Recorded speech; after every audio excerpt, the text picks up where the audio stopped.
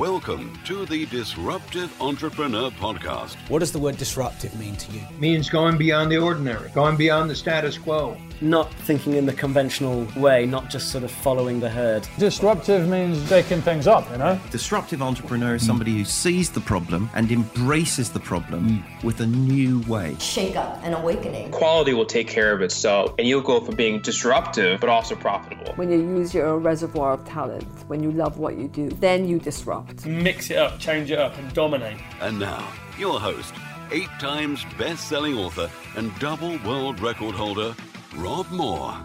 Hi, it's Rob Moore here and welcome to the Disruptive Entrepreneur Podcast.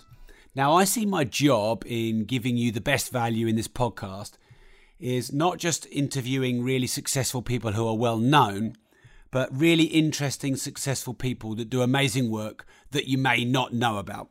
Now, this is going to blow you away. So, Nicky Perfect, for 30 years, she was in the police and she worked her way up through. She'll tell you her story, so I won't reveal all the best bits, but she got into hostage negotiation and suicide prevention. Now, she actually came on many of our courses a good few years ago. I became friends with her and I was just really inspired by her work and what she did, and I think hopefully she would say she was by us too. And I said to her, I've got to interview you. I just know there's so much we can learn in business from you. She said, I can't, I've signed the Secrecy Act. You have to wait till I retire. And I've been waiting for years and years and years for her to retire. And finally, she's just retired, literally this week, and I got her in. So Nicky's CV is huge. She has done so many amazing things in her career. Forgive me for not doing it full justice, but this is what she did. She started in the Armed Response Unit, and actually she was the first female inspector externally recruited into that role. She then moved up to hostage and crisis negotiation. She did that for over 10 years. She worked at the Hostage and Crisis Unit at New Scotland Yard. She led the National Negotiation Training. She then went into hostage and crisis negotiation across the world. She's trained over 1,000 officers in hostage and crisis negotiation. She's been involved in international law enforcement. She's even trained the FBI. I could go on, but I think we need to get straight into an amazing interview with the amazing and lovely Nicky Perfect. Nicky, thanks for doing the interview. It's my pleasure. When did we meet? 5-6 years ago, would you say? Probably a bit longer. So I originally did one of your property courses about 9 years ago. 9 years ago? About 9 I don't years. think I could grow a beard back then. No, I probably couldn't. No. 9 years ago. And once I started to get to know you, we got to know each other really well. You know, like I didn't hide the fact that I'd love us to do this interview one day. Yeah. And back then I didn't even have the podcast.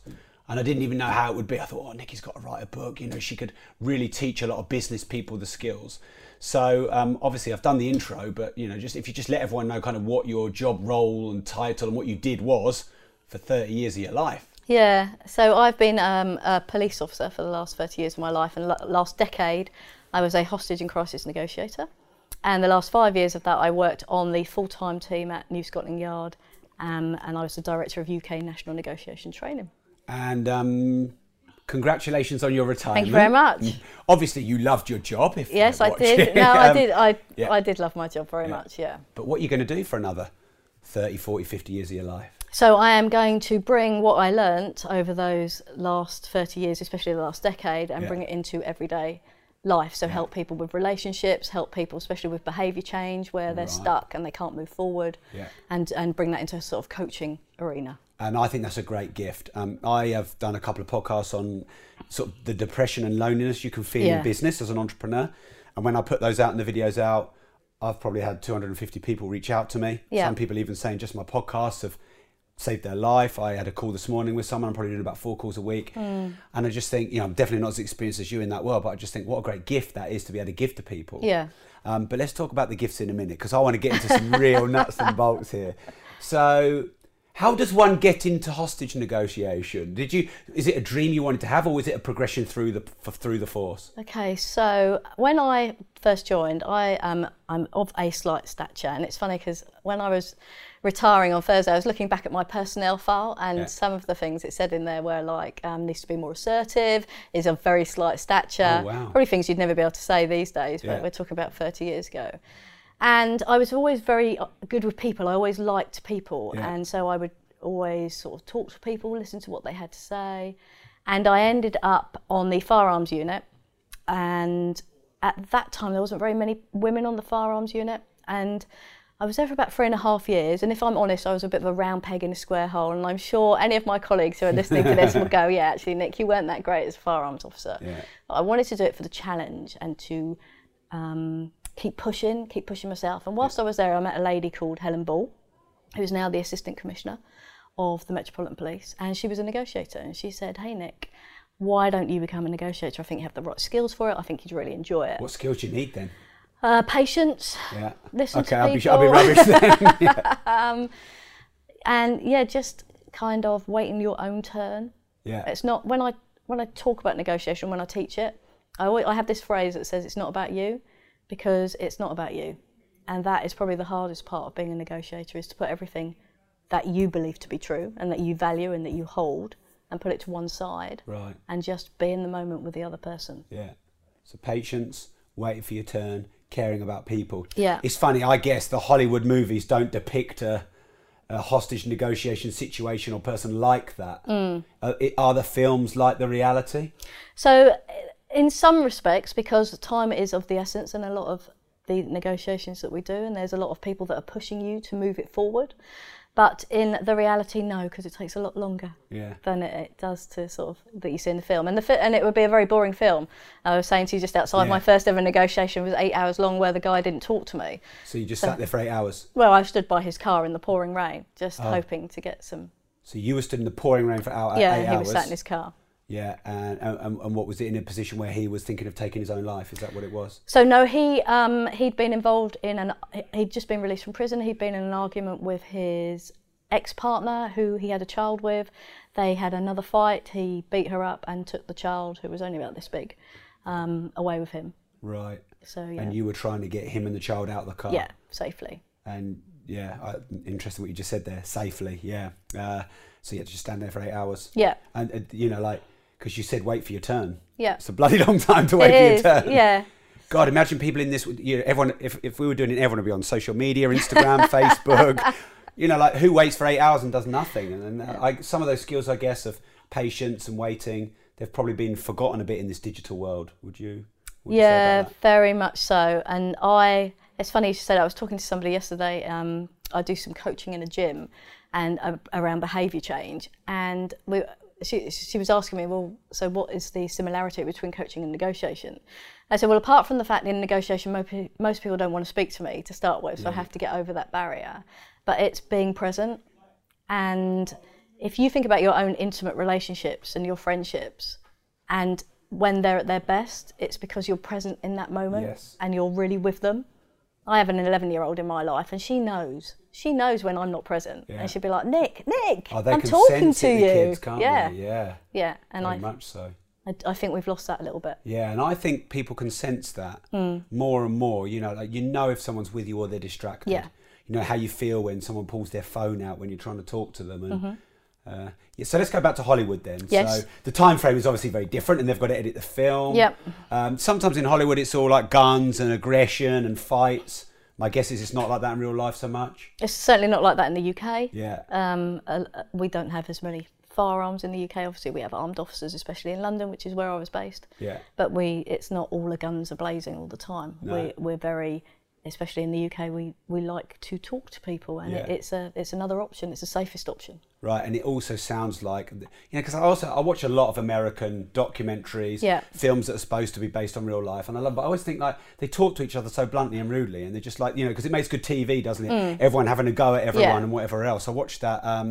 What was the one about Unabomber? Did you watch that? No. That was really interesting. You should watch that. And you know, the way that the boss talks to his subordinate, they're just so rude and blunt. I think, do they really talk to each other like that in real life? Is that how you get ahead in your career? No.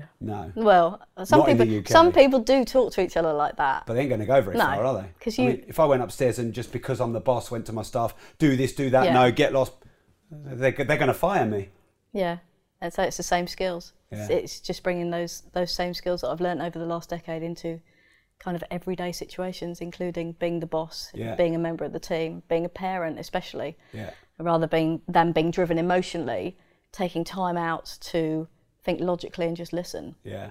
So when you're in positions of long waiting, silence like 8 hours, do you ever think, I've got a chance here, and you try and engineer the conversation? Are you there every now and again basically going, look, let's talk, I'm here, or are you just waiting to sense a sign from them that they're ready? No, I'm constantly talking to them, to be honest, and looking for a trigger, looking for a motivator. I know you're very big into values and beliefs. Yes. And that drives us all. So I'm never going to be able to get you to do something you don't want to do. So you're looking to find out what's most important to me in my life. Yeah. And then link. And how do you do that when someone's not talking to you for 8 hours? Are you looking for body signals, reads, or? Yeah, and anything that might just give you a clue. What kind of things give you a clue? So somebody might look at you. So if I say something, they might smile, or they might look at you. Or if so, you've got Bobby in your life, haven't you? So and you know him very well. Yes. And I bet there are signs when he's trying to be really cross with you, and he doesn't want to smile at Dad, and he's going to like look away. Yeah. But And you'll know, you'll know how to get him back. Yeah. It just takes longer time with somebody that you don't know. Yeah. And that's why, again, it's so important to be in that moment with that person. Yeah. And do you ever, as it's taken so long, start to doubt yourself in that moment? Or have you trained yourself just to be completely clear of all judgment in your mind? Because sorry to just jump in. That's all right. But I can imagine, like, if you perceive a negotiation needs to go away, which is probably a bad thing to do because you're setting an unrealistic expectation. But if you feel like it's not getting anywhere, can you start to talk to yourself and have doubts? Yeah, definitely. Yeah, human beings. Yeah. That little voice that pops in your head that says, that, the old imposter syndrome. Yes. What you're doing, they're not going to get them out. They're not listening to you. All of that, and Right. it's about managing that voice in your head, and especially the judgments, because we all have our own moral judgments, whether we want to or not. Right. So And you've got to park away what you think about judging the situation and treat this person. By the way, correct me if what I'm saying is wrong. Are you trying to actually completely get rid of who this person is and what their values and morals are, and just treat them as a unique individual person? Is that what you're saying? Yeah. So everybody is a unique individual person. Yes. I keep telling everyone Yeah, I that. know you do. We all forget it. Yeah, don't we do. Yeah, and we don't know what they've been through. No. I know a lot of the time in the office upstairs when maybe some of our team are struggling. They're not quite up to performance or whatever. And you know what? In the early days, you think, you work for me. Come on, sort it out. That's your natural entrepreneur, pushy way. If you take the time to listen and care about them, 95% of the time there's something going on in their life. Yep. Problem with a partner, difficulty at home, their house purchase fell through. And if you find that out and care about that, you can really win them over. Understanding them and never assuming or judging. That's right. And is that hard not to do, or have you trained yourself to do that well? It's hard. I would say I've trained myself pretty well to do it, but I'm doing it all the time. Because that's what our brain does. Because that's what our brain does. Yeah, because that's to filter all this amount of information. Yeah. So as soon as I go anywhere, just the environment where we are, I'm making judgment calls all the time based on my experience, based on my policing experience, based on my outside of life experience all the time. And it's about exactly what you said, that people are going through so many different things that we don't know about. And we have these polite conversations, I call them the tip of the iceberg conversations, that are not honest. They're learnt conversations. So we know how to say in polite company, hey, how are you? What's happening? Really nice to see you, la-di-da, and off we go on our own journeys. But we very rarely stop unless we know somebody really well and go, hey, you're telling me you're okay, but I'm looking at you and there's just something not right with you today. What can I do to help? Yeah, because, like you see all these people walking around and like, I've heard apparently, this is some of these things I've been hearing, I listen to a lot of podcasts myself, apparently 3 in 4 women have been abused in some way, and you just think walking down the street, 3 in 4, that's just horrific. Yeah. Wow. Okay, so how do you prepare yourself mentally for a situation? Have you got a routine? Is there some way you prepare yourself? Because I know I'd be nervous. Yeah. Because there's a lot at stake. Yeah, of course. Yeah, no, I'm nervous for everyone that I go to. Yeah. Or went to, I should say. But always nervous. Preparing always. So in anything in life, if you're self-aware and you can prepare, then it will help you. There's that saying which escapes my mind now, but being prepared and preparing to fail, but making sure that you are ready. And people are different. Everybody you speak to is different. So it's talking to somebody in crisis is actually not that different from talking to somebody who might be sitting on a train or a tube or a member of staff who is having a problem at home. The only difference is they've got to a point whereby they can't see a future and they don't know what to do, and they're in the decision-making process. But the same skills apply to everybody that you meet. So the preparation is, what am I going to say? What am I going to say? What do I know about this person? And if I don't know anything, what am I going to say? Am I going to turn up and I'm going to say, hey, I'm Nick, I'm a police officer, I'm here to help? Or what happens if they hate the police? Or if I help at Scouts? So am I going to be the parent, the adult at Scouts, or am I going to come down to their level?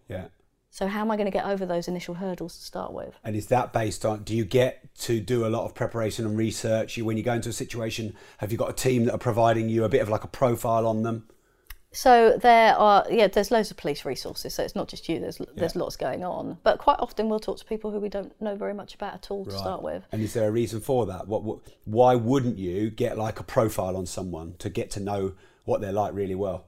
So if there was somebody on Westminster Bridge looking to, standing on the wrong side of the railings and nobody knows anything about them, they're just there. So sometimes you just can't find the information? No, and somebody phones you up and says there's somebody on the wrong side of the railings on the bridge. And you've just got to get there? Yeah.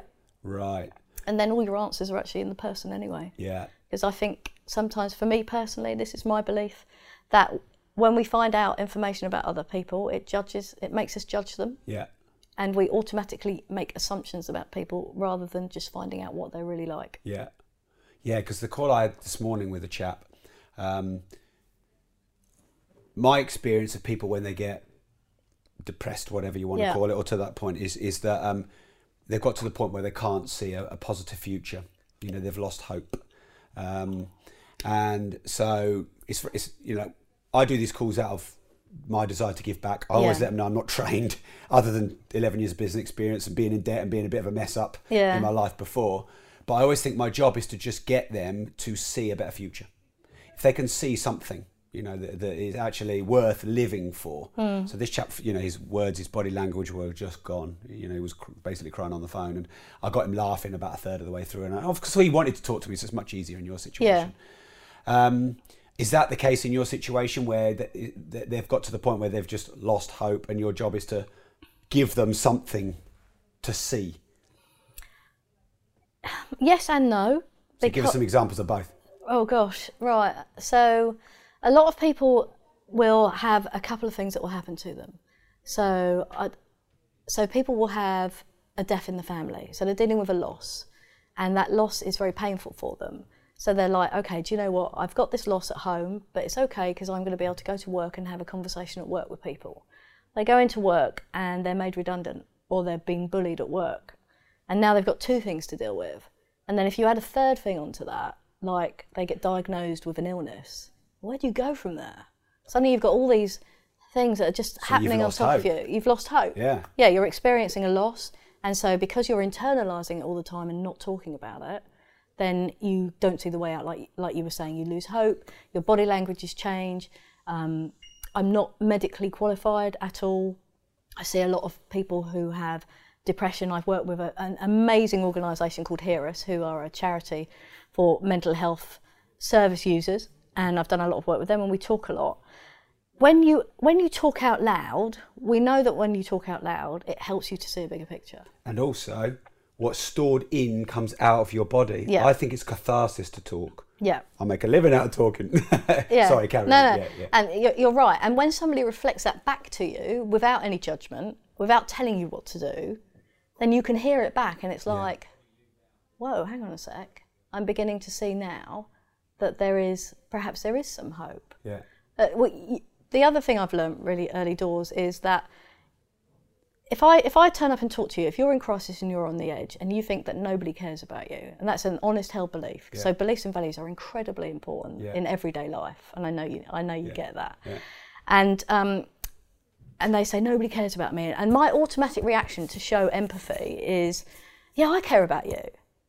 And the immediate response I'm likely to get back is, you don't even know me, why would you say that?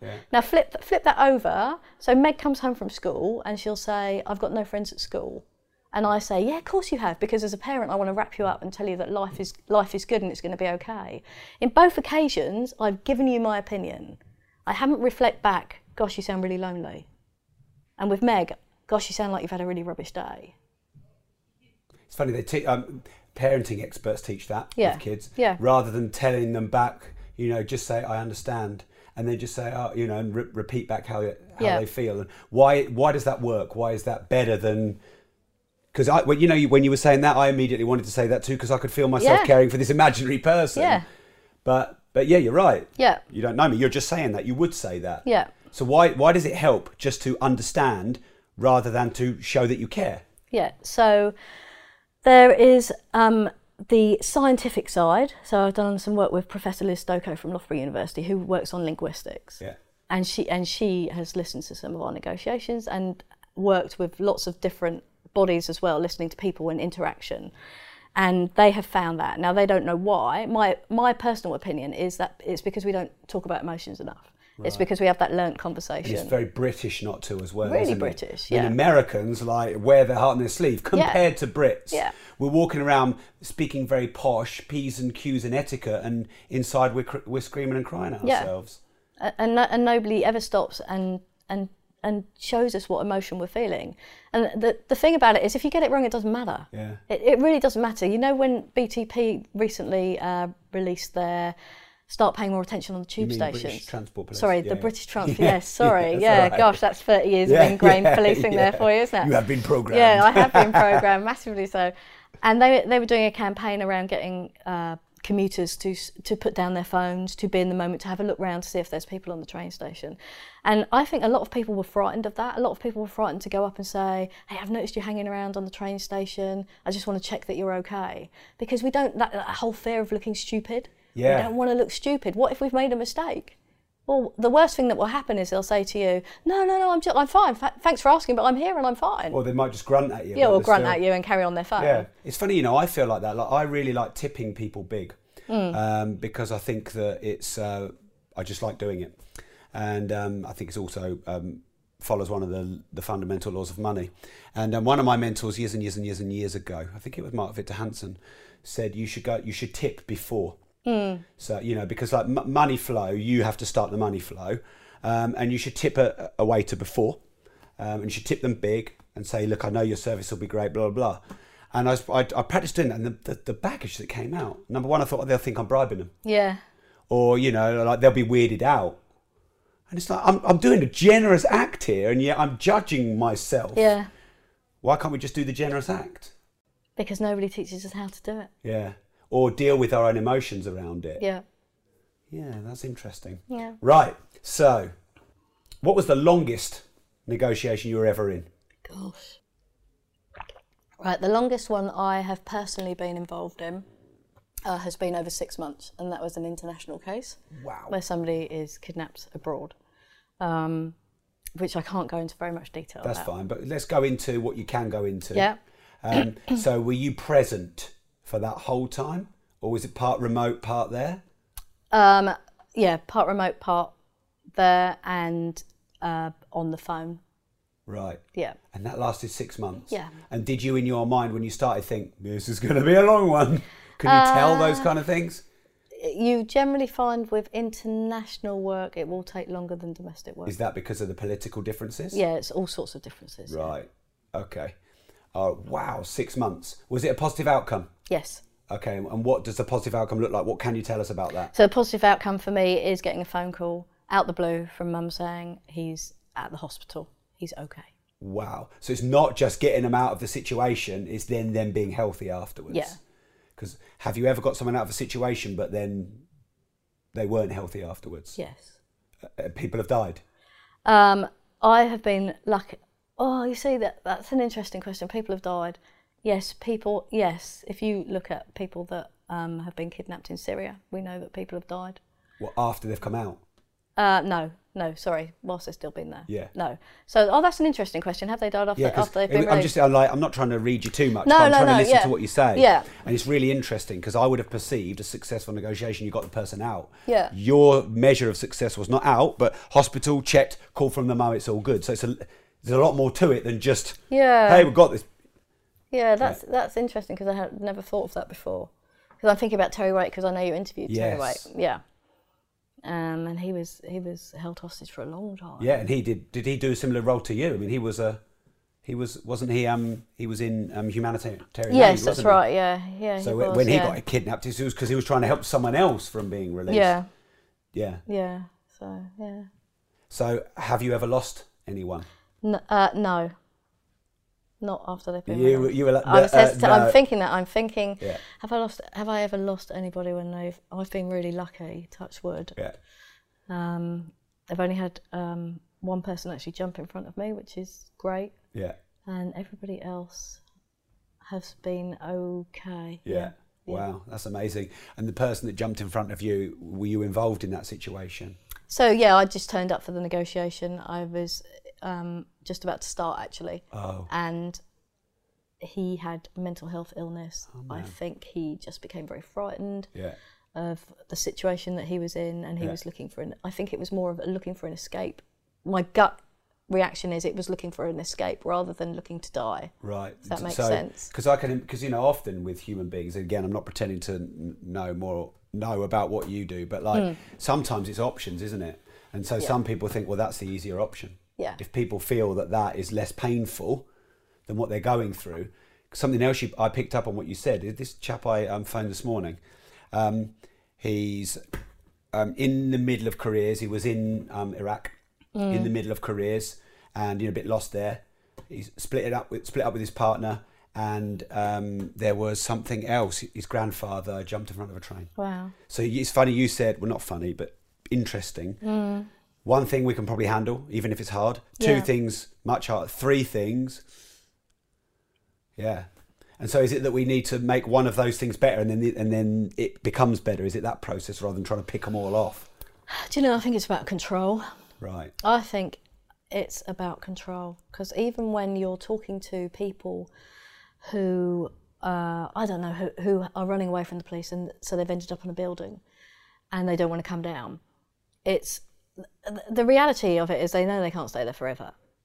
And they are going to come down eventually, but they still want the control of it. Right. So they want to be in charge of that. Yes. And when I look at that and I think about my own life, I generally come from a position of no, because that gives me control. I'm just reading a book by Chris Voss, who's an ex-FBI negotiator, and he talks about getting a no rather than getting a yes because of the control factor. Right. And that actually makes sense. So when somebody sideswipes me with a new idea, I'm like, no. And then I'll go away and think about it, and then I'll come back with my own ideas. That's interesting. So I'm in control. Yeah. But that might just be me because I'm a complete control freak, of course.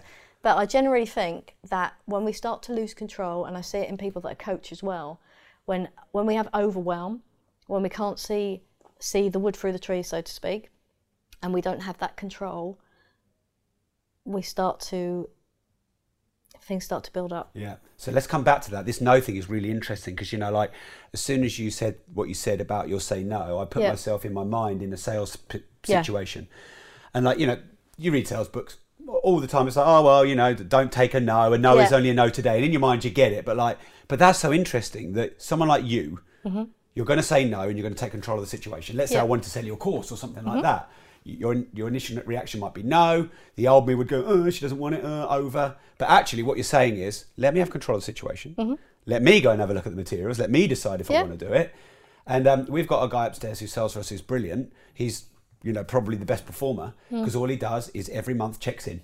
He's brilliant at managing a pipeline. Yep. And if someone, he won't push. He's not a pushy guy. But, every now and again, he'll check in, how you doing, how you getting on. That's interesting. Because, it's all very well saying, don't take rejection personally and go for the no. There's a lot of that, isn't there? Yeah. But hearing you say that makes me think, yeah, you know what? A no's a good step. Yeah. Because, I'll say no if I want to get rid of someone. I'll say no if I need to find out more, if I'm not ready, if I think it's expensive.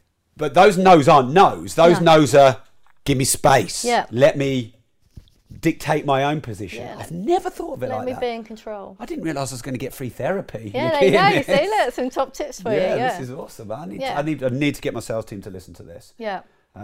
What was the hardest negotiation you've ever done? What can you tell us about that? And if there's stuff you can't tell us, get into a situation that's public that you can tell us. I can tell you, so the hardest one, gosh, I think the hardest one, and this is where I learned a lot, and you learn so much. People say to me, "Did you make mistakes?" Oh my God, I made a mistake every time. I still do it now. People say, "What is the hardest conversation you've ever had?" And I'll tell you now, it's with my partner, and it's with Meg, because they're emotionally driven conversations, right? And they're the hardest. Yeah. So whenever there's an emotion involved, that's going to be a hard conversation for me. Yeah. So I think there's a few that stick in my mind. There was a young girl, 16, in a tree with a noose around her neck. 16. I know. You know? Yeah. Gosh, how are we like that? And was it hard because of her age? And it was hard because of her age. It was hard because it was one of my first negotiations. And when I first started, you know, when I went on that course, I thought, I can communicate with people. I know how to listen, you know. I know how to chat. I can get good relationships with people that I work with. But there wasn't a 16-year-old with a noose around. 16-year-old around. No, exactly. And there was a guy that I was with, and he took over the negotiation, and he was awesome. And I just sat there and I listened to him. I learned so much from that. I thought, why was he awesome? gosh, What did he do good? Because he just related completely to her. So none of it was about him. None of it was about... He would say things like, you're probably looking at me and thinking, how on earth is this middle-aged man ever going to be able to help me? How can he possibly understand what I'm going through? I thought, gosh. And I've learnt more about that, more about, you know, branding, and which goes on in public. There's loads of books on branding and things to get over hurdles initially. Yeah. And they work again in everyday life. Yeah. You know, when I'm with the Scouts, or when I'm talking to a group of younger people, or if I was going to go and do a negotiation in a part of town where, hey, I'm a white middle-aged woman. Yeah. What on earth am I going to have in common with you? Yeah. So let's just get that out of the way. Let's deal with it. Yeah. And I learnt loads from him. And so you build rapport because the person knows you understand them, which obviously means you get closer to them. And also, I think, because I was listening to a podcast, again, I love listening, and it was a selling one, because I like to get all different facets of business. And normally, if someone gets a no or a rejection, you know, that you're taught, overcome the objection. But actually, I was listening to this one, and he said, no, don't do that. Agree with them. If someone says it's too expensive, don't go, oh, no, it's not, it's great value. Go, yeah, I understand, it is expensive. Because if that person thinks it's expensive and you say, no, it's not, it's great value, actually you're arguing with them in a way. And, you know, if I had 10 grand on my credit card and someone was trying to sell me a course for 2 grand, that's expensive. Yeah. So it shows that I understand. Yeah, so what else did he do good? What else did that chap that you looked up to? What else did he do good? He was just able to, he was able to really listen to what she was saying and reflect it back in. The FBI are great with reflection. I learnt a lot from the FBI as well. And if you read any of the guys that have been negotiators, they'll talk about reflecting language back. And it's does that mean inherent. Just stating it back to just like just like those emotions, and like the parenting books say the same, because it is about. And you've got to be careful not to add your own meaning to that, haven't you? Because that's what we naturally want to do. Yeah. Yeah. Because it's all about us. Yeah.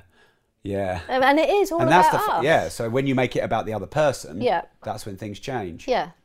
It's like when you're selling, as you just said there. If somebody says to you, this is so expensive, and you push back, you're pushing back against a belief. And if you push back against somebody's true belief, you're going to get nowhere. Yeah. And it's the same. I found myself. In fact, last night I was I do a bit for community first responding, and we were having a conversation, and there was something I just disagreed with, and I could feel myself. Yeah. I could feel that whole emotion kicking in. Yeah. Because that was my belief. Yeah. Interesting. So basically, a common theme so far. We're on question 3 of 91. How long do you have today? As long as we want. Getting ourselves out of the way. That seems to be the common thing. I really believe in emotional management, self-awareness, emotional mastery. Yeah. Because someone reacts some way, we make it mean what we make it mean. Like something I had to learn to do with my wife is when she's in a certain mood, whatever it be, let's say, because she goes quiet. Which was a refreshing change from my last partner before, who went really loud. But then I didn't understand it, because I'm used to girls going, rah, rah, rah, rah. And of course I know that I'm not knocking those girls, because I was like that too. But she's gone quiet. And I always used to make that mean she's got a problem with me. It rarely meant that. It rarely meant she needed to think about it. So what do? I want to fix the problem because it's now my problem. I've made it my problem because she's quiet. She doesn't want the problem fixed. I've got the problem wrong and I'm trying to fix a problem that's not there. Yeah. And then I cause an argument that didn't exist. All because of managing myself. Yeah. Wow. I definitely need therapy. and all that little voice that's constantly going in your head all the time. Yeah. That's either arguing with you or telling you that you're not right or telling you are right or telling you you're not good enough or telling you you're way better. Yeah, and taking it all personally. Yeah, and taking everything personally. Because often the things we think are personal to us, they're not. It's nothing to do with us. No, it's what the other person's doing. Yeah. Yeah. All right, cool. So what's the most rewarding negotiation you've ever been in where you thought that I just feel amazing having achieved that? Gosh. Every single one of them. I'm going to push you on that. That's a canned answer. Okay. Or give us one that is. Okay. I'll give you one because there is no greater feeling, Robert, seriously, in the world than when you have spoken to somebody, and you wherever it is, and you walk away from it, whether it's a kidnap somewhere in the world, whether it's a kidnap in the UK, whether it's talking to somebody in crisis, and you walk away from that and either the family hug you, these people you've never met before in your life, and you have these really intense relationships with over a really short period of time, or it's somebody who has spoken to you and you walk down with it. I remember walking down with this guy. It was a Christmas Day Eve, and his wife had left him, and he was all over the place, and he had this really big knife, and you know when you look at somebody and you think, you're not going to hurt me. The only person you're going to hurt with that knife is you. And I remember talking to him, and he was a bit incoherent. He was quite drunk, and we walked together. He put the knife down, and after a couple of hours or so, we walked together round to the ambulance. And he just looked at me, and he just went, "Sorry, who are you again?" And thanked me. And I just thought, God, there is no better feeling than that. And that is all about me and my reward schemes. Yeah. But if it wasn't for you and your reward schemes, you wouldn't do this job and you wouldn't help people. No, exactly. So I think we have to accept and embrace the selfishness inside of us.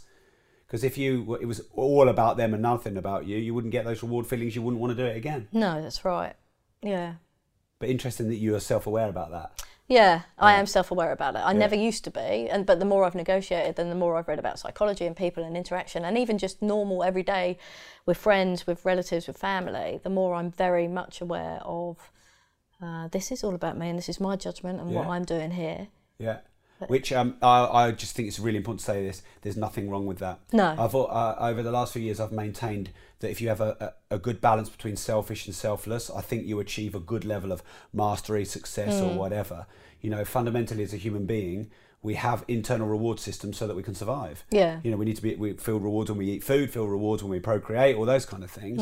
And so, you know, so being too selfless is you will lose your drive. Yeah. No, absolutely. Yeah. Yeah, you know, I can relate. I wouldn't have been able to relate to this a few months ago. I've done a lot of coaching. Obviously, I've mentored a lot of people, and always growing. You know, and I'm certainly not as big as many other people on the planet. Do my own little thing. But since I put these videos out on loneliness and depression, those feel the best. You know, this guy. I said to him, "Stay in touch. I don't know what's going to happen." But you know, I just had a little moment there this morning where I thought maybe in 20 years that guy's going to have a conversation with someone, and he's going to go, and this is selfish. Yeah. He's going to go, I lost my way a bit, and I had a chat with this guy called Rob, and he helped me. And that, you know, feels better than any money could ever feel. Hey, look, if you could charge for it as well, that'd be great. But yeah. All right, what's your weirdest negotiation situation? And you thought, blimey, I've never, been in this situation before. A weird place, weird, you know, totally unique person, weird the way it went. Gosh, I remember turning up to this guy who was on top of a hospital, and he had bipolar, and he was handstanding all the way along. So he was walking on his hands about, I don't know, about 40 foot in the air on this edge. Wow. And I remember standing on there just going, wow, that's actually really cool. Yeah, that must have distracted you from your job. That is amazing. That is pretty dangerous, but he was serious about taking his own life as well. Yeah, so he was very frustrated. He was very frustrated. You know, when we get frustrated and angry, sometimes we do think, well, and I speak wholly for myself here, I do or say things that I don't mean to do. So we're rash. We're very rash, and we're not thinking with that logical part of our brain. Yeah. And so we do actions, and if we have mental health illness, then that will drive that even more. So it will be, so whereas I might say some words that I regret, or throw something on the floor, or bash the wall, other people will go and stand on the building. And you do things like that still? Yeah, of course I do. I'm completely human. Yeah, which is nice to know. And you know what, if we want the rest of the world to be in touch with their emotions, we need to lead. Yeah. And I think it's really good. There's been a lot of a movement recently on vulnerability. If you think about what Brené Brown writes about and other people like that. And I've certainly found a lot of strength in vulnerability, admitting my mistakes and saying sorry a lot. Yeah. You know, I don't ever want to think anyone to think this is a technique, because it's not. But one of the strongest leadership skills I've ever seen is when I've done something, even if I've not perceived I've done it wrong, but it's landed wrong, just apologise. Just immediately apologise. Yeah. It's, you know, like, that's seen as a weakness. You know, like 20, 30 years ago, you don't say sorry, you know, like, but yeah. Vulnerability is important, I think. The other thing with the word sorry, and again, this is just my belief, is that sorry is a taught word. Quite often. Yes, or even worse, I apologise. Yeah. You don't actually mean that. You've been told to say that. That's right, yeah. Is that where you were going to go with it? So it's about that insincerity, so it's about being genuine. Yeah. So if you're going to say sorry, actually what are you sorry for? And then if you can show how you're not going to do that again, that makes it a much more powerful sorry. Yes, and I agree with that. And I also think being truthful. Yeah. So if I'm sorry, but I'm not, I'm not going to pretend I am. No. So I'll say something like, I'm really sorry that this played out the way it did. Neither of us wanted us to play it out like that. Because that's the truth. Because if I'm not actually sorry, because I might not be. Yeah. But I'm sorry how it's playing out. Because I've had JVs that have gone wrong. And I thought, well, actually, no, I don't think I did too much wrong here. And I've got to be self-aware, I know. But so, being honest about what you're sorry about and being specific about what you're sorry about. Yeah. Okay, cool. So I've asked that one, have you ever lost a negotiation and how did you feel? But let's ask it a different way. Have you ever, it just felt really empty and just felt really like, because obviously you can feel elation when it goes well. Yeah. Have you ever had a come down, or you should felt good, or something like that? Yeah, I can remember dealing with, I can't talk about the case, but I can remember dealing with a really intense... You know, that makes me want to ask you even more about it. I know it does, I'm really sorry. So I shouldn't say that, should I? Right. So I was dealing with a case, and it was the most intense 36 hours of my life. Seriously, it was a roller coaster of emotions. What was intense about it? So it was intense because it was a life at threat, and we honestly thought this person was going to be killed. So someone else's life at threat. So somebody else's life was at risk. And I remember getting on the train afterwards, and everybody just having their normal life. And I think people that have gone through a big loss can probably relate to this. You know, how does the world keep on turning? I remember sitting on the train looking at everybody going, you have no idea what I've just gone through. And you're all just having a normal life. How is that possible? And balancing that reality. Sometimes, I think about that and I try and reverse it in a grateful way. Sometimes I think I swan along in this life. I've got beautiful kids, I've got a beautiful wife, I've got my parents still here. All right, I was raised in Peterborough, you can't have everything, And sometimes I try and reverse it and think there must be so many people like what you've just experienced, living in really hard areas, being brought up not with a hope, being abused, beaten, starving. Try and look at it the other way. Because also, like when you're feeling down, getting in a state of gratitude, it gets you immediately out of it. Yeah. But you just had that moment where you're just like, it was almost like a bit of a reality check, was it? Yeah. Yeah, just that reality check. Yeah, and I suppose also if the emotions are really high, you get the emotional come down. Yeah, you do. Yeah, definitely. And that can, because when you're pumped full of adrenaline, when you're doing I would suggest any negotiation, I'm probably pumped full of adrenaline, especially at the beginning, and then when it finishes, and I always find this very interesting, is that I can spend 12, 14 hours, if necessary, with a complete stranger who can abuse me, who can shout at me, who can throw things at me, and I'll be patient as patient. If I'm having a bad day, could we have give me a ring. Give me a ring, and I'll be like really calm. I'll get home, and there'll be that dish on the side that hasn't made it into the dishwasher. And you'll just go full on Michael Douglas falling down. That's right, full on complete over the top, and we always take it out on the people we love and care about the most. Which isn't right. I'm not saying it's right, and I'm really working on that. I think that a lot as well. Yeah. Why do we do that? Yeah, is it because it's safe? is it? Probably. But then how safe is it if you keep treating somebody like that? And you It's push them not- back. Yeah, push 'em because away. you know, you hear a lot of people who spend a lot of time at work, they come home, they're tired, they take it out on their partner. They don't mean to at first, it builds and then they split up. I think that's a very great warning. Yeah. To because I've always said it's really important to have peers, a network, mentors, a circle. Yeah. People that you can have those conversations with, because you shouldn't be dumping that on your kids and your wife. Yeah. Or your husband, or whoever.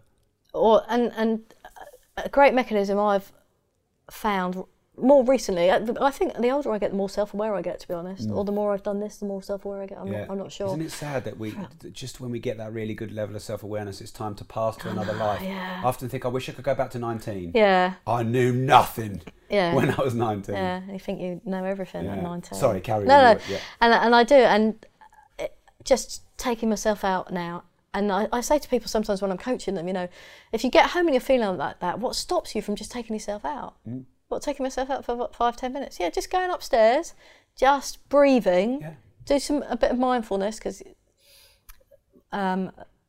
mindfulness doesn't have to be meditation. It can just be losing yourself for a few minutes and then come back down. Yes. And start. Yeah, because it's always, we react impulsively and immediately at the apex of the decision or the emotion. So if we can just let that subside. So, things like, I used to play a lot of pool when I was young, and I started playing pool again.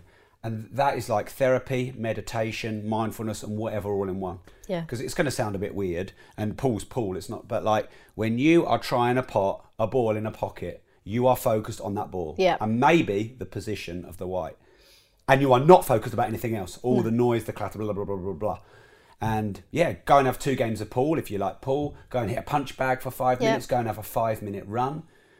I know it's, I think this could be some of the best advice we could ever give to someone. When you get to the heat of that emotions, just do what it takes to take yourself away. Yeah, yeah. Go and do 50 press-ups, Yeah, or whatever it is you do. Because it's 90 seconds. So it's 90 seconds of that. And that's where we do everything that we regret yeah, in that moment. in that 90 seconds.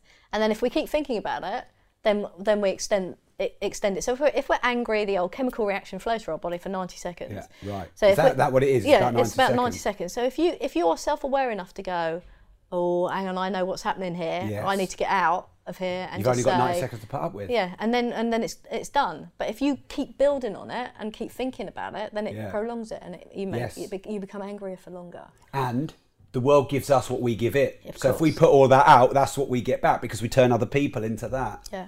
Yeah, wow.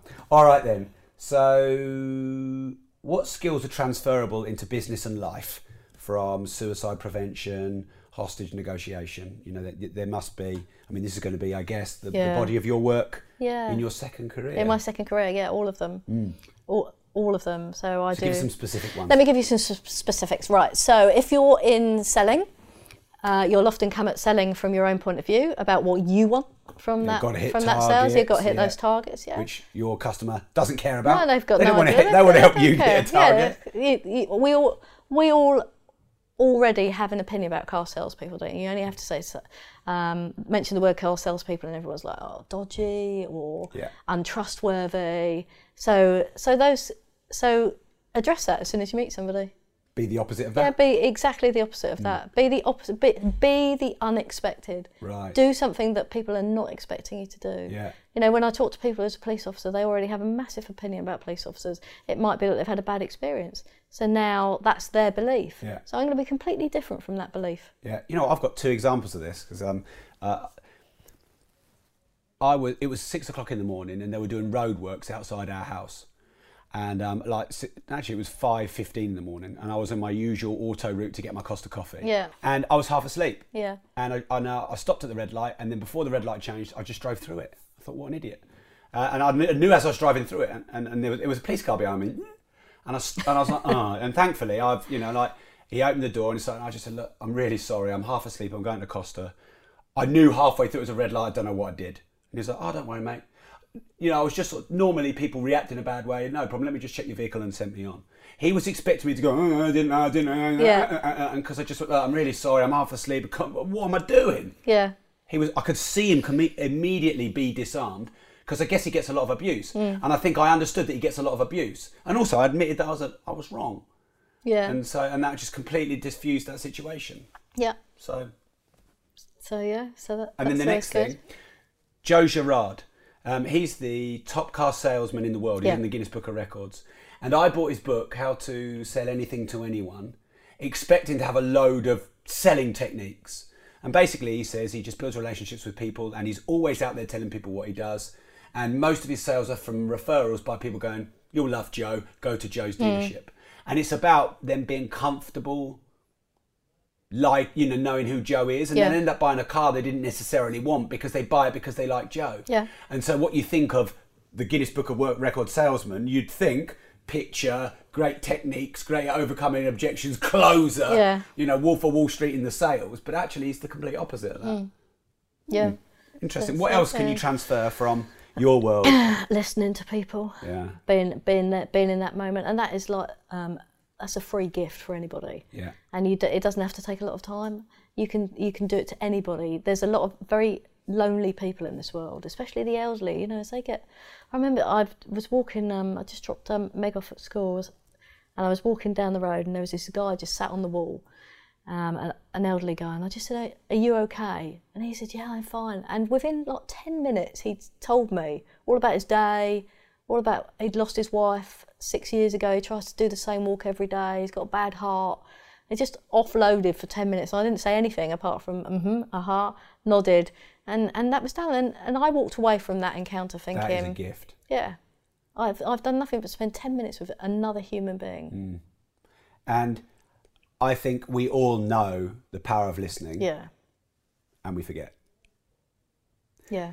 It's funny as well because I'm speaking from me and other men I know in this situation. I'm not stereotyping, I'm just saying. Men tend to want to fix problems. So we have a problem with our wife or our children and immediately we're trying to fix it for them. The amount of times my wife has said to me, I don't want you to fix this problem. Yeah. Well, what do you want me to fucking do? What are you telling me? I think she just needs me to hear her. And she can fix her own problems. She doesn't need me to. She was fixing her own problems for 30 years before she met me. I'm going to be able to make a difference. And so I always learn a bit from that. You know, sometimes it's not about fixing people's problems. It's not about and I am a real fixer. If I see a problem, I want to fix it immediately. And you know, I see that as a strength. But that can often be a weakness. Because who wants to be fixed by someone they don't know who doesn't know the situation? And when you fix it from your point of view. Exactly. And the outcome you want. Yeah. Oh, I've got a happy wife now. Yeah. Yeah, and we're all very good at that. I look at the conversations I've had with friends in the past, and I'm like, well, I can easily solve your problem.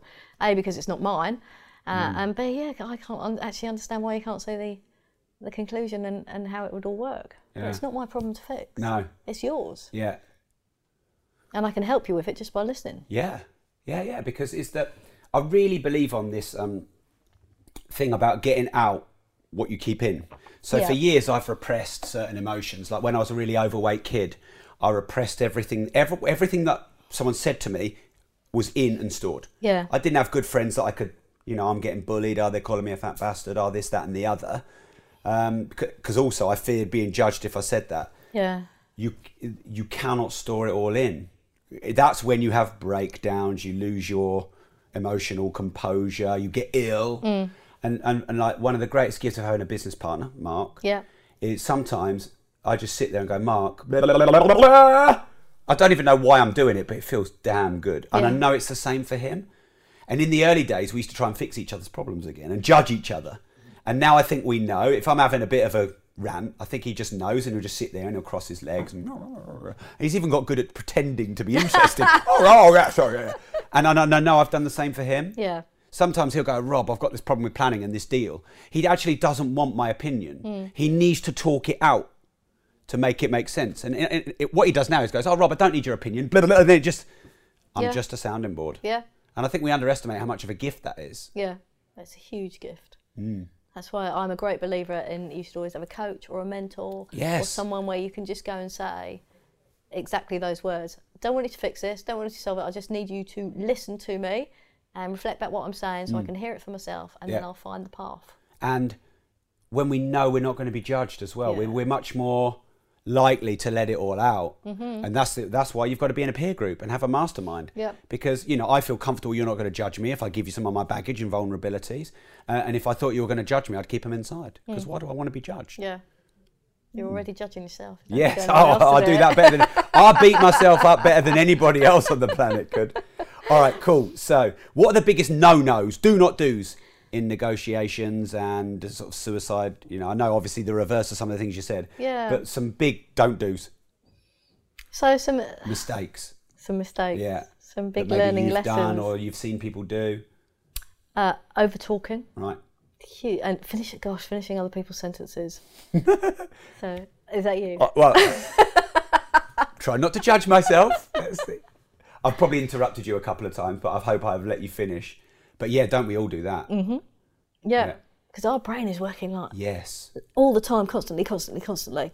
And because we speak slower than we can listen, then we're filling in all the gaps anyway. Mm. And the problem with that is that we then don't check what actually that person means. So I've made it mean something in my own head, but I'm not sure because I haven't checked in with you that that's what you mean. I experience this on a daily basis. People are used to me talking a lot and talking fast, and I do. And it seems like every time I pause, they want to talk for me because I think they're uncomfortable with the silence. And what often happens is they either finish my sentences or say something. What they don't understand about me is when I pause, my brain is too slow. And often I'm trying to work out what they just said. And with people I'm really comfortable with, I'm able to say, I'm a few sentences behind you. It's my kind way of saying, yeah. And so it's often our own fears, isn't it? Of fears of the silence, fears of just being in the moment. Yeah, and I was so tempted to interrupt you there. You can. I was like, yeah. As I went no, go on, coffee. say it. But the silence is so powerful. And actually, when you're in the most rapport with people, and you think about your own private life, you sit in silence for hours with people just because you're comfortable being there, comfortable being in the moment. Yes. And I learnt this from a lady called Jane who works with Hirus. And so they all have mental health illness and they provide a service for others who have mental health illness, and they're like a support network. And I remember her saying to me, you know what, sometimes I talk to people and they phone up and we have a conversation for hours on end, and I'll be tired and they'll be tired, and I'll just say to them, you know, I'm right here. We don't need to talk. I'm just going to be here sitting with you at the end of the phone in this moment. And if you need anything, then just speak to me and we'll carry on talking. And she said sometimes we just sit there on the phone, so you can't even see the other person, sitting there for hours. Because we are so frightened of that silence, of filling it in. And yet what's happening for the other person is they're mentally processing the information. And then when they're ready, they'll speak for us anyway.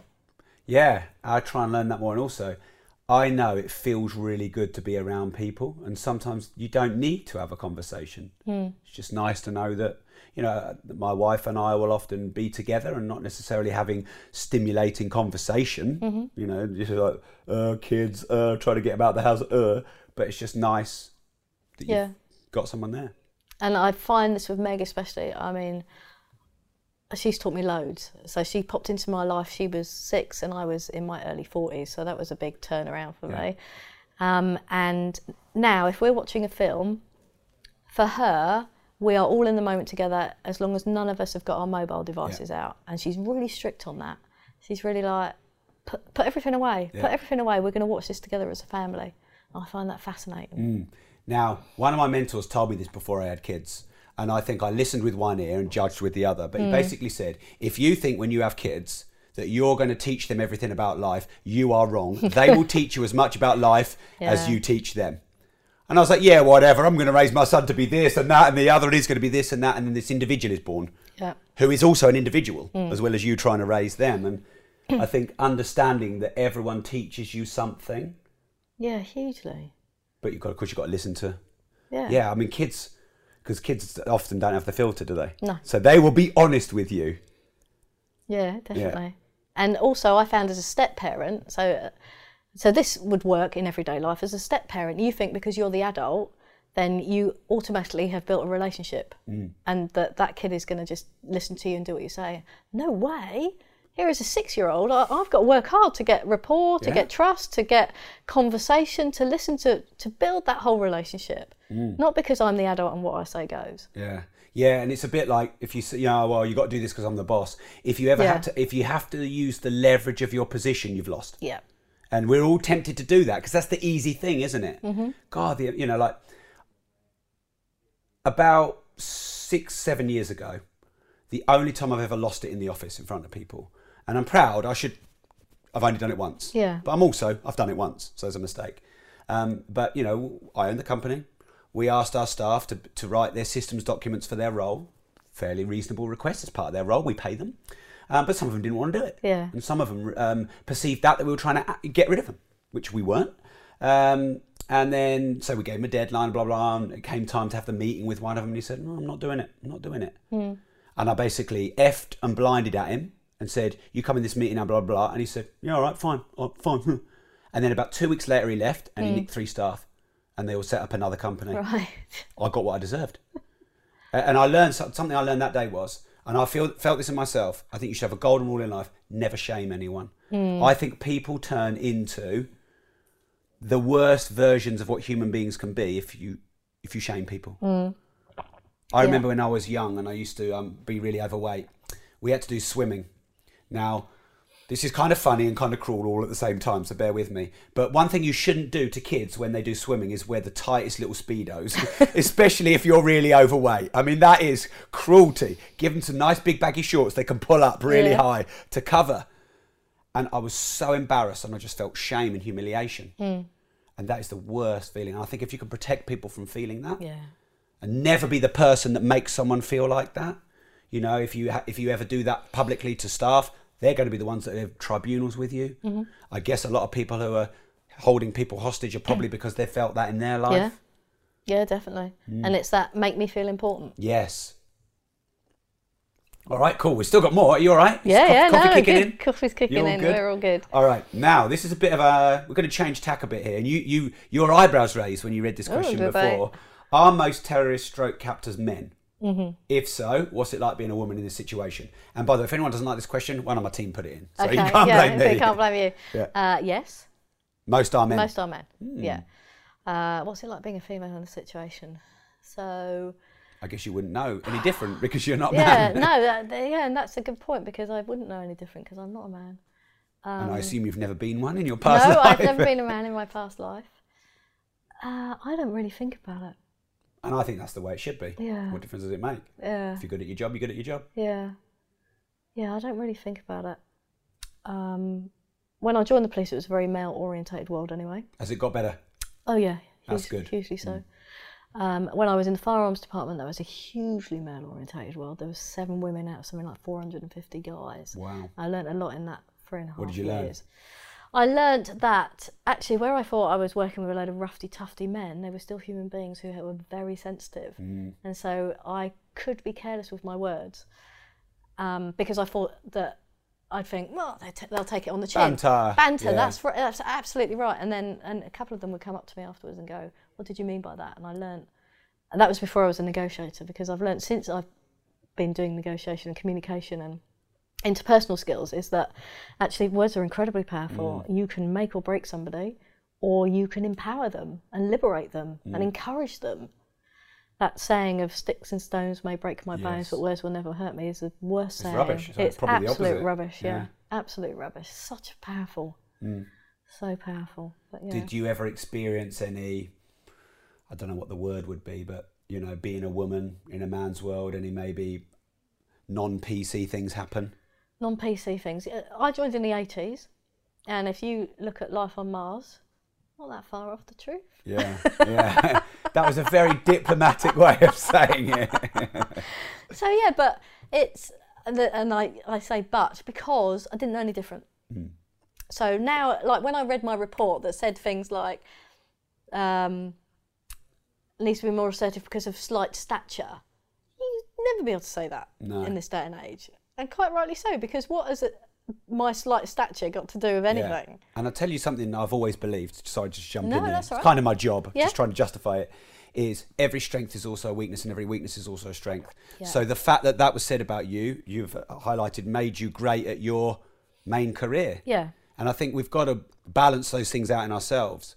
Just because someone else says that's a weakness, it might be for that job, but it's a perfect one for that job. Yeah. Sorry, where were you going? No, that's So yes, there were some politically incorrect things. Well, it was policing in the 80s. We've learnt. I think policing's learnt a lot. I think it's come a phenomenal way. Yeah. Maybe we're probably going the other way to some degree. And maybe we needed to. Maybe we needed to. Yeah. But the opportunities that I was afforded and that I did were just amazing. You know, those last 5 years especially, unbelievable. If you'd have told me at the age of 19 what I'd have been doing at the end of my career, I'd have gone, that'd be ridiculous. Yeah. So, All right. yeah. I think that was a very diplomatic answer to that question. So But I'm going to let you get away with very that much. because I've got more. All right, cool. So how many, when you were in the sort of mostly negotiation part of your career, how many negotiations would you do a year? Because, you know, we have no idea. Are you doing a lot of paperwork and the odd negotiation, or are you just, sometimes you're doing them for 6 months? So most negotiators they do it on top of their day job, believe it or not. So they're the sort of people that want to make such a difference that they'll have a full-time job and then they'll put themselves on call. And they've just okayed that with their... Yeah, so they have to pass a course, a very intensive course. They have to make sure they're suitable. And then they get an agreement from their bosses from whichever force. This is across the UK. And then they do that on top of their day job. Now, there is a small core team that work permanently. And I was lucky enough to do my last 5 years on that. So apart from being operational, my other responsibilities were teaching. So I had the responsibility of the UK National Course and going out on deployments and normal sort of office and helping other people to learn skills. Yeah. So because it's not sort of thing you can put in your diary, is it? No, that's right, because you never know when it's going to happen. Monday I'm off to Iraq, Tuesday I'm in, So, and it never happens at a convenient no, of time, course. I can tell you, Yeah, it's funny when people talk about recessions, difficulties with their finance. It's like, why now? It's the worst possible time. Obviously, of course, because it wouldn't be bad. That's right. Yeah. All right, okay. So how many a year would you do on average? Proper negotiation situations. Gosh, so I would say, so I can only speak for London because I know London have about 150 a year total negotiations, and kidnaps they have almost one a week in London. Right, and roughly how many people are working on those? Is it 5 of you? So there would be a core team. You'd normally deploy with one person who would be coordinating everything and a couple of negotiators. So basically you're one of just a very small handful of people in this whole country. Yeah. Like, less than a couple of dozen people? No, there's more than that across the whole country. Okay, London? Yeah. So in London there's about between 50 and 60. Wow. Yeah. Wow. How does it feel to be one of so few, so technically skilled and importance on you for that role? Yeah, that's weird when you say it like that. Yeah. Because it doesn't feel like that. Yeah, because it's not like we've just easily get, oh, well, Nicky's on holiday. It's no problem. We've got, interview for another 100 of you. Yeah. You've got very specialist skills. Yeah, very specialist skills. Yeah. I just feel incredibly privileged. Yeah. I really do. I just feel, I'm so glad Helen Ball said to me, give that a go, Nick. Because that was Helen, sliding door conversation. You're awesome. Listen to all my podcasts as well. Wow. Yeah, that's great. Okay, so you've taught the FBI, haven't you? Well, kind of, yeah. We have an exchange program. I've been over to the FBI course and helped with. Yeah, I didn't say you are the FBI guru of gurus. What have you taught them? How have you added value to them? How have we added value to them? So when we go over to their course, they run a negotiation course very similar to ours. Yeah. We share best practice, we share learning, and so really when I went over there, I was an experienced negotiator on their course of new negotiators. So it was just about helping them to develop their new listening skills, helping them to develop influence and negotiation skills, and sharing lessons that I've learned and things that haven't worked for me. Yeah. So what hasn't worked for you? Making assumptions. Yeah. I remember going into a negotiation with a colleague of mine, and the guy said, "Why are you here?" And I kind of said, "Well, you tell us. You tell us your side of the story." And he was like, "Why are you here?" "Well, you tell us." And he was like, "If you can't even be bothered to find out about me and why you're here, I don't want to know." And just walked off. I went, yeah, "That's a really good point. That's a really good point. How am I going to make you feel important if I don't even say to you, this is what I know and this is why I'm here?" So, yeah. Yeah. You know what? There's a very underrated thing. Honesty. Yeah.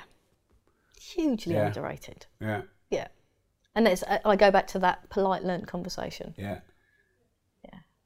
People in crisis and people who are struggling, they don't want that polite, hey, how are you? Because I'm going to tell you I'm okay, because that is the polite thing to do. And it's even worse when you know that you're going to say to somebody, how are you? And you're going to get there half an hour of being caught in a corner. Yeah. And so we probably won't even ask the question of how are you. We'll just go and walk past. Yeah, we've all done that. I'm not asking you. Yeah, and we do. We do that. Yeah, it's honest conversations. Yeah. Powerful, honest conversations are so important. Yeah. Okay, great. You've worked with spies as well, haven't you? Go on, tell us about that. What can I tell you about working Whatever you can tell me. Tell me everything you can tell me, and a bit you can't. So I'll tell you more about, coming from my point of view on it, is I remember going away for a few days on a course and thinking, I have no right to be here. I have no right to be here with these amazing people who put their life in jeopardy in jeopardy all the time. And gosh, what am I going to teach them? And then finding out they're completely normal people with everyday feelings and everyday emotions. Well, if they weren't normal and they were a stereotype of a spy, they wouldn't be a very good spy, because they'd that's get caught right, out. Yeah, I have this hat and I have this Mac covered over my face. I am a spy. Yeah. So very interesting. Yeah. Come on, give us a bit more. I can't give you a bit more on that, Rob. That would be unfair. All right then. What have you learned about humanity, and have you been scarred? Gosh, that's a deep question, isn't it? What have I learned about humanity? Right. Yes, I've been scarred, most definitely. I think there are things I've seen in this job that nobody should see, and I'm very good at compartmentalising things and putting them away and filing them in cabinets, and sometimes they come to the surface.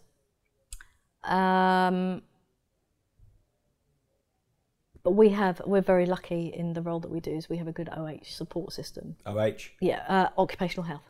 Somebody to listen to me for an hour or so. So that's good. But yeah, have I been scarred? Yeah, probably. Yeah. If I'm really honest about it, there are things that I don't want to think about. There have been situations that will flash into my mind that I just want to park away and Is there not any really one of those you can talk about? So any one of those that I can talk about. And if you feel really uncomfortable, just say, and that's fine. Okay, yeah. I remember going to a big department store in the centre of town where a ex-partner of somebody who worked there walked in and shot her, and then shot himself. Blimey, you just saw it. And we were first on scene to that. Yeah. And I was like, oh, I don't like that. And I guess it must have happened very quick. Yeah, it's all over in a matter of seconds. Yeah. And I remember the guys on my team giving him, she was clearly dead, but he was still alive at the time, giving him first aid and trying to keep him from dying. Yeah. I remember things like, I remember holding somebody's hand as they died from a drug overdose. Yeah. I remember going to tell a parent about her son who'd been caught up in a gang fight, who was 15, who'd been shot and died in surgery. Yeah. You know, some really tough times. Whilst they must leave scars, do you think that there's also gifts hidden within those? Yeah, definitely. Definitely, because then you bring it back to the human side of things. Yeah. And so being there for that person, you know, being there for that mum who didn't know me, but was able to take her grief, being there for people who have gone through terrible crisis. And I watch those videos that go around on YouTube and Facebook where they set people up, don't they? There was one recently in Burger King called the Bully Burger, where there was some bullying going on, and they compared it to, nobody stepped in to do the bullying, but when their burger wasn't right, everybody was happy to complain. Right. And I think that gives a false representation of people. Yeah. Because I think that we look for social proof. We still have that fear in society of looking stupid, like going up to speak to somebody who's walking up and down on the edge of the platform and getting it wrong. And we look around and see if anybody else is doing it. Yeah. Has anybody else put the call in? Is anybody else helping? And if we see that people aren't, then it's kind of like, well, it must be okay then. Yeah. It just doesn't register. Does that make sense? Yeah. And I think think we're very hard on ourselves, where actually I do think that I think we could do more, don't get me wrong. I think we are very social media driven now and in the moment on our devices, and actually I'll go back to being in the present and being in the now and spending time with people. Just as you said that, that's exactly what I was thinking, because all these things that happen around us, we'd see if we were present and we miss when we're not. The reads on people, the look in someone's face, a client who you've nearly got but not quite, but you're not quite listening to them. Yeah. The great thing about this interview, and I love, it makes me want to be a better person. It makes me want to go and do more of these things. I remember reading a book called Random Acts of Kindness, and I read this 11 years ago, and I was just so blown away by that book, because no one had ever really said to me, hey, you should just go and do random nice things. You know, it's like, we're not taught that at school, are we? But doing nice things for other people, one of the greatest gifts we can have. And I think we've got to remember how grateful we are. You know, like Abraham Lincoln's story. His son died when Abraham Lincoln was 4. I don't know what I'd do if that's my biggest fear, my son. Well, you know, my daughter as well, obviously. Sometimes we just don't know how lucky we've got it. Yeah. Do you have more of a sense of gratitude having seen what you've seen? Yeah. I remember going to get my certificate from the commissioner, and there was a couple of people I joined as a cadet with. So I joined when I was 18 as a police cadet, and we were talking, and I said, you know what, I'm just so grateful that I've got through the last 30 years and I'm okay. I'm okay. Yeah, there's been some stuff that I've seen. I had a bad back injury in the late 90s and actually thought I was going to get cast from the job, and that was a very difficult period of my life. But you know, here I am, 49, I have my health, I have my fitness. And you have a pension and a retirement, and you've got a new career. You've got some property. Yeah, exactly. You're on this podcast. I'm on this podcast. You're a superstar. A superstar. But yeah, and I do. I think being in that moment and remembering that everybody has a story. Yeah. Amen to that. All right. Who in the world would you like to take hostage yourself? I've got to chuck that one in there. And what would be the ransom? Hostage. This is a stupid question. I did it. I would like... Do you know what? I'd really like to spend some time with Oprah Winfrey. I'd really so you'd like to take her for a positive hostage? For a positive hostage, take her, you're going to let her go. You're not going to charge her. You just want to spend some time with her. To spend some time and learn. I think I could learn a lot from her. Do you know what? She's an amazing woman, and I think the same thing. I've been listening to her audios quite recently. And, you know, she was abused, raped, when she was... she had a baby and lost a baby, and you get a real sense that she cares for people. She's very spiritual. Yeah. Oprah, or anyone who knows Oprah, if you're watching, you've done everything in your life except be on this podcast. This will complete you. Yeah. And there's 2 of us who'll take you hostage for a day. Yeah, definitely. What a great answer that is. And I love the way you just elegantly spun that around. Because I was asking, you know, you can't be horrible to anyone. All right, look, I'm going to ask you one more question. I'm so grateful for your time. This has been brilliant. Pleasure. I could have stayed here all day. This podcast is called The Disruptive Entrepreneur, as you know, and I'm very grateful that you're an avid listener of the podcast as well. So what does that word, disruptive, mean to you? So I think it's about challenging people and making them more self-aware. Because I've certainly found this when I've taught people communication skills, is that everybody thinks that they know how to communicate, and they come with a preconceived idea, and suddenly you flip it, you turn it on their head, and they're like, wow. And there's that like aha moment. So it's getting people to be really aware of how they're acting and to change. And just to say, just because we've always done it this way doesn't make it right. Yeah, love that. So interrupting a pattern, a perceived notion. Yeah, changing that habit. Yeah, love it. And finally then, where can people now follow you? Because I'm hoping you're going to do loads of books. We're going to see audios from you, and you know, all this knowledge you've built in the last 30 years. You're going to pass on. I'd love to do some work with you on that in the future. Yeah, definitely. So where can we follow you? Where do you want us to go? So I've just started doing some podcasts. Excellent. Yeah. So we got a lot. We've got 1.4 million listeners now, or subscriptions. Yeah. So wow, you might get a few. Go on then. That would be good. It's the Communication Coach podcast on Stitcher and iTunes. Yeah. Congratulations. Thank you very much. I think you did have a small hand in that. Oh, great. I have to give you some praise for that. What about all the praise? No, I can give you some. No, yeah, that's excellent. Yeah. And I'm on Twitter at Nicky Comms Coach. So that's Nicky is Nicky and it's COMMS Coach. And I have a Facebook page, The Communication Coach. Okay, that's so where you can find me. Your future work is all about communicating better. Communicating, helping people to change patterns of behaviour, becoming more self-aware. Yeah. Better relationships, especially between parents and kids. I think that's a real. Yeah. We have a lot to learn. Yeah, it's funny, you know, a lot of people say, oh, well, you can't learn anything about being a parent. Your baby comes along, you just got to do. I thought, that's the worst advice ever. You can learn a heck of a lot. Yeah. All right, Nicky, look, thank you very much. It's my pleasure. Thank you.